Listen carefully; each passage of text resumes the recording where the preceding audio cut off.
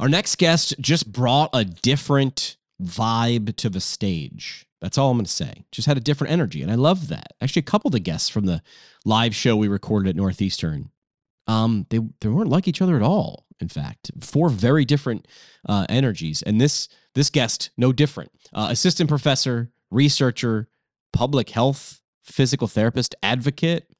Pretty cool. Combining all those different things, and that's sort of what I think he definitely wanted to impress on people is how do you combine lots of different things with this education you've gone through and earned? Well, you can. And the answer is how you combine them is sort of any way you want. I'd go deeper and I'd say it's your obligation to combine these things together. If not, your education just sort of exists in a silo. So we welcome Winston Kennedy to the program.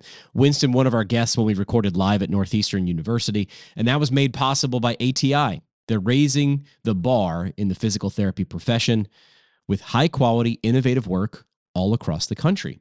They've just shown dedication, shown, not told, shown dedication to supporting you with what you need to deliver the profession's greatest service and ultimately get the best patient outcomes.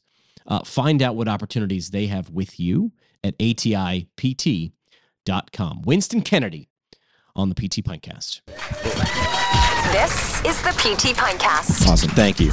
All right, let's bring up our next guest, an assistant professor, researcher, and public health physical therapist here at Northeastern University. He blends his passion for sports with a commitment to public health, focusing on equitable access to healthcare for minority communities, especially at the intersection of race and disability. Welcome Winston Kennedy to the show. That's okay. Y'all don't know me like that. That's okay. All right, welcome to the Winston, welcome to the program. Hello. We're going to start off with 3 questions, okay? 3 questions. First question is, as a former hip-hop dance instructor? Let me explain that. Okay. It was in your bio. The internet has the longest memory ever, so I will Google this. So, all right, hip-hop dance instructor, walk us through that. So when I was in PT school, I was broke, like maybe y'all are, and I became a personal trainer, and I wasn't making any money doing that. Okay. So they asked if I wanted to do group classes. One of them was a hip-hop dance class. And I said, oh, yeah, I like dancing. I can go to the bar, go to the club, dance it up. How hard can it be? How hard can it be? So I went on YouTube, looked at the routine, put it together, the audition. And I was like, okay, audition was 10 minutes, but, I can turn that into an hour. Yeah. Or whatever. Just do it 6 times. Yeah, exactly. Whatever. So I go the first 4 weeks, no one shows up to class. So it was great. Easy money. Oh, you're getting paid, though. Yes. This is the best gig in the business. Keep going. Oh, yeah. So then at the 5th week, I get a class. And I'm like, what was that routine again? And yeah. So it had been a while. Yeah. No one showed up for 4 weeks. So, yeah. I'm struggling to remember the routine. The worst thing I did was say, oh, let's do a freestyle dance battle. Everyone on the first day? Yeah, first day everyone showed up. And then one person was like, I can't come here for this. I have to leave. And she just walks out. And I'm like, okay. So that's a bad idea. All right. Yeah, and then I pulled it together. But the next day they called me and they was like, how was that hip-hop dance class? I was like, they was like, yeah, don't worry about it. Yeah, so a lot of hip and no hop. Yeah. They were more hop than you might have it right. But you learned from that, which is maybe. Yeah, don't do hip-hop. Yeah, okay, got it. All right. Second question. If you could team up with any historical figure, because you have an interest in public health, if you could team up with any historical figure for public health advocacy, who would it be and why? That is for public health advocacy. That is a good question. Like who maybe was good at it too that we could probably take a lesson from? See, that's a good question because I didn't learn about public health until like a couple years ago. So the major players I'm not sure about. I will historical figure public health. I will say Michelle Obama because she does a lot of public health things. Sure. I'd let her win because I don't want to hit her. Yes. There you go. Mm-hmm. This was team up, not box, by the way. You put the boxing. Yeah, we're not beating. This is team up, like hang out and do great things. Oh, but it's Michelle Obama. Yeah. Secret Service is already here because you just said you wouldn't. Yeah. All right, keep going. We're just gonna we'll keep moving. I don't want to fight Michelle Obama. Good. Did not know we would have that on Michelle. All right, imagine you're hosting a dinner party. Dinner party. We're not boxing anybody. Which 3 public figures, past or present, would you invite to discuss public health and social justice? Who would you like to learn from? Like, who are people? And you can invite Michelle Obama because we have not hit her. Oh, definitely. I would say Judy Heumann. She was I met her, but keep going. Yes, I was so excited when you said Judy Heumann. Keep going. Though. Yeah. I'd seen her at a public health conference. We didn't get to interact, but she's a major player in disability advocacy, public health. So her TL Lewis, she's TL is a advocate, lawyer, social justice engineer, and she's at the TL is at the forefront of trying to fight ableism and promote social justice and equity, and just learning about TL's work has been hugely informative. So. Okay, and you can have one more. Who else is there at the party? One last one. It can be Michelle Obama if you want. Michelle Obama, she got the Healthy Kids Initiative. Yeah. That was awesome, and I don't want to fight Michelle Obama. Well, we're repeating that for any of they have, so Secret Services everywhere. Judy Heumann, I didn't meet her in person, but I got a chance to work on a podcast with her. And for those who don't know, look her up. There was a demonstration on the steps of the Capitol building in Washington. It was for access, right? This is why when I loaded my equipment into this building, there was an elevator even to go one floor. And they did an amazing thing. Right? They wheeled their wheelchairs up to the bottom of the steps at the Capitol, and then they got on the ground and attempted to crawl up, which is just showing there was no way for us to wheel. We can't come to our Capitol. We are Americans. We can't come here, so we're just going to crawl up. Just a perfect way to show and not tell what's missing here and other places that they couldn't see. Just a great move. Yeah, exactly. Like getting that, visual feedback. Yeah. Just the lack of the photographer, right, must be like, oh, yeah, and they were right down. But if a picture's worth 1,000 words, Judy could have talked for years of how bad it was and what it felt like to have to wheel, a distance or upstairs. She didn't do that. She got on her hands and knees and showed people. Yeah, and that was over, 3 decades? Yeah. But think about it, how... For a lot of people, that's still an issue today. Correct. How far we've come, but also how far we have not come. Exactly. Yeah, absolutely. Exactly. So you were a collegiate athlete. I saw that in your bio, but I couldn't find out what sport. What was your sport? Football. Okay. Where'd you play? Hampton University. Okay. In Virginia. How was your experience as a former collegiate football player influence your approach to PT, education, all the things you do now? It influences a lot. I take a team sports approach. Sometimes that's my issue. I'm trying to push people too much. All right. Is that true? Have you nodding? Well, have you not had them? This is my second semester on campus. Got it. So no one really knows me. That's why I didn't get the love and energy. Got it. Yeah. They don't know who I am. Got That's it. Got okay. it. How do you know when you're pushing someone too hard then? When they say you're pushing me too hard. Got it. So quite literally listening when someone says you're pushing me too hard. Yeah. When my coaches, they always used to say, if I'm not pushing you hard, you should be worried. And then as a person who didn't get pushed hard and got worried, I try to follow that a little bit. Right. But just before I just stop or try to encourage someone, I'd probably more so, what's going on? Right. How are you doing? Right. Everything okay? Can I help you in any way? Right. And then if that doesn't work, then I'll probably keep it pushing. Right. But it sounds as if you paid attention to this. And how will you pivot? How will you now change your approach now that you know that's a thing? Kind of being less assuming people want to kind of take things to the next level. Sure.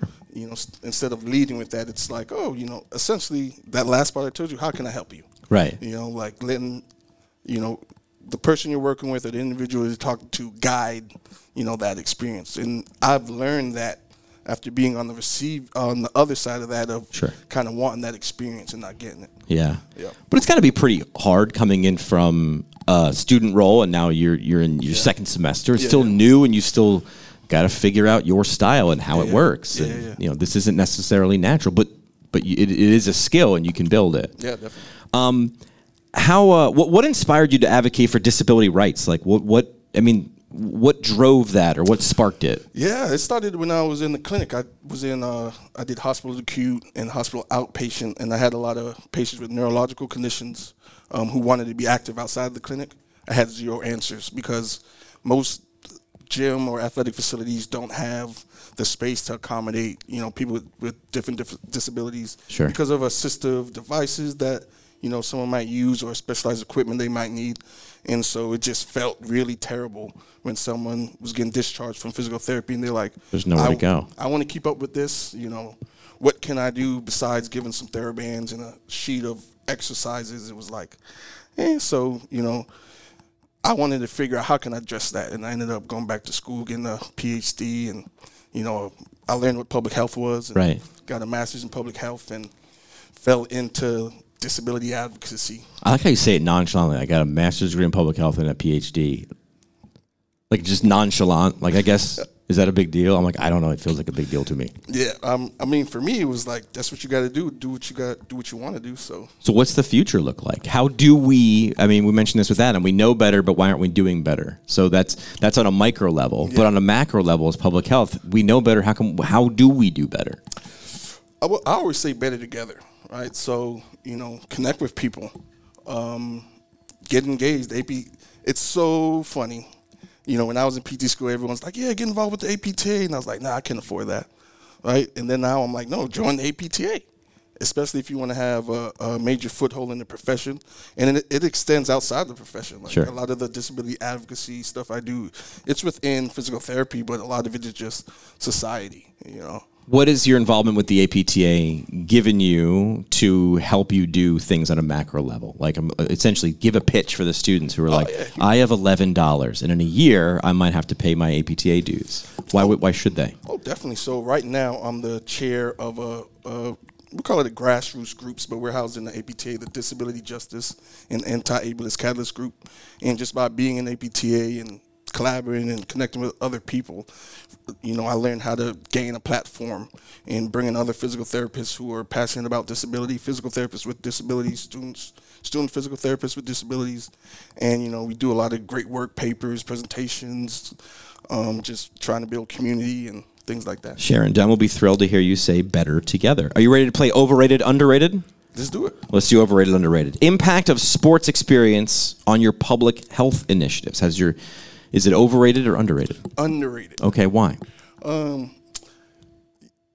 football, you learn how to be tough, and you can't get walked all over because essentially you'll get hurt. So you gain a certain level of confidence and a certain level of push. Sure. So it's easy to not stand down when someone tells you no. If that makes sense. Did I say that right? It's a mindset. Yeah. Role of physical therapy in addressing health disparities. Where are we as a profession? As a profession, we definitely need to do better. So we're underrated. We're underrated, but we need to do better. Or are we overrated? I don't think we are rated. Okay. Appropriately rated or not rated? Keep going. Yeah, I don't think we are rated because I don't think we're in the discussion a lot. Yeah, we're not in the discussion. And we consider and we address a lot of these health disparities when we're talking about like non-communicable health disorders.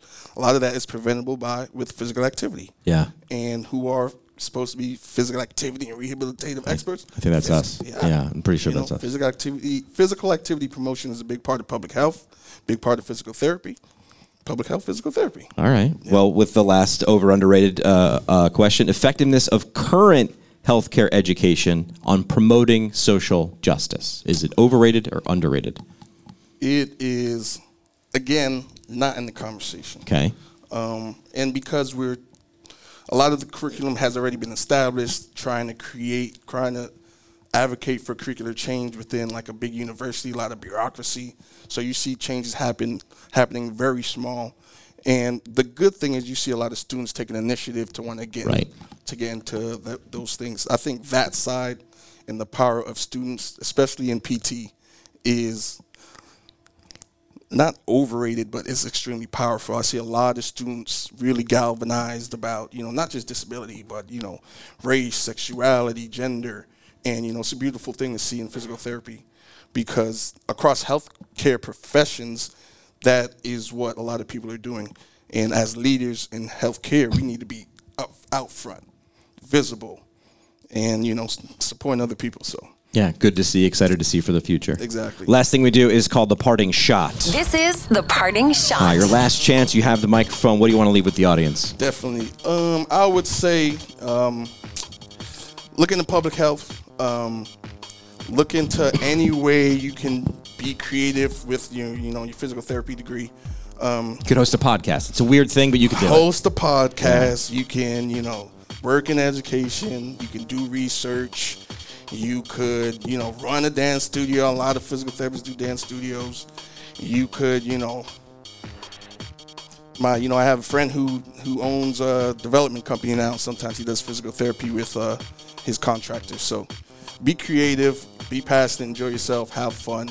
If you want to send me some money, my Venmo is, I'm just playing.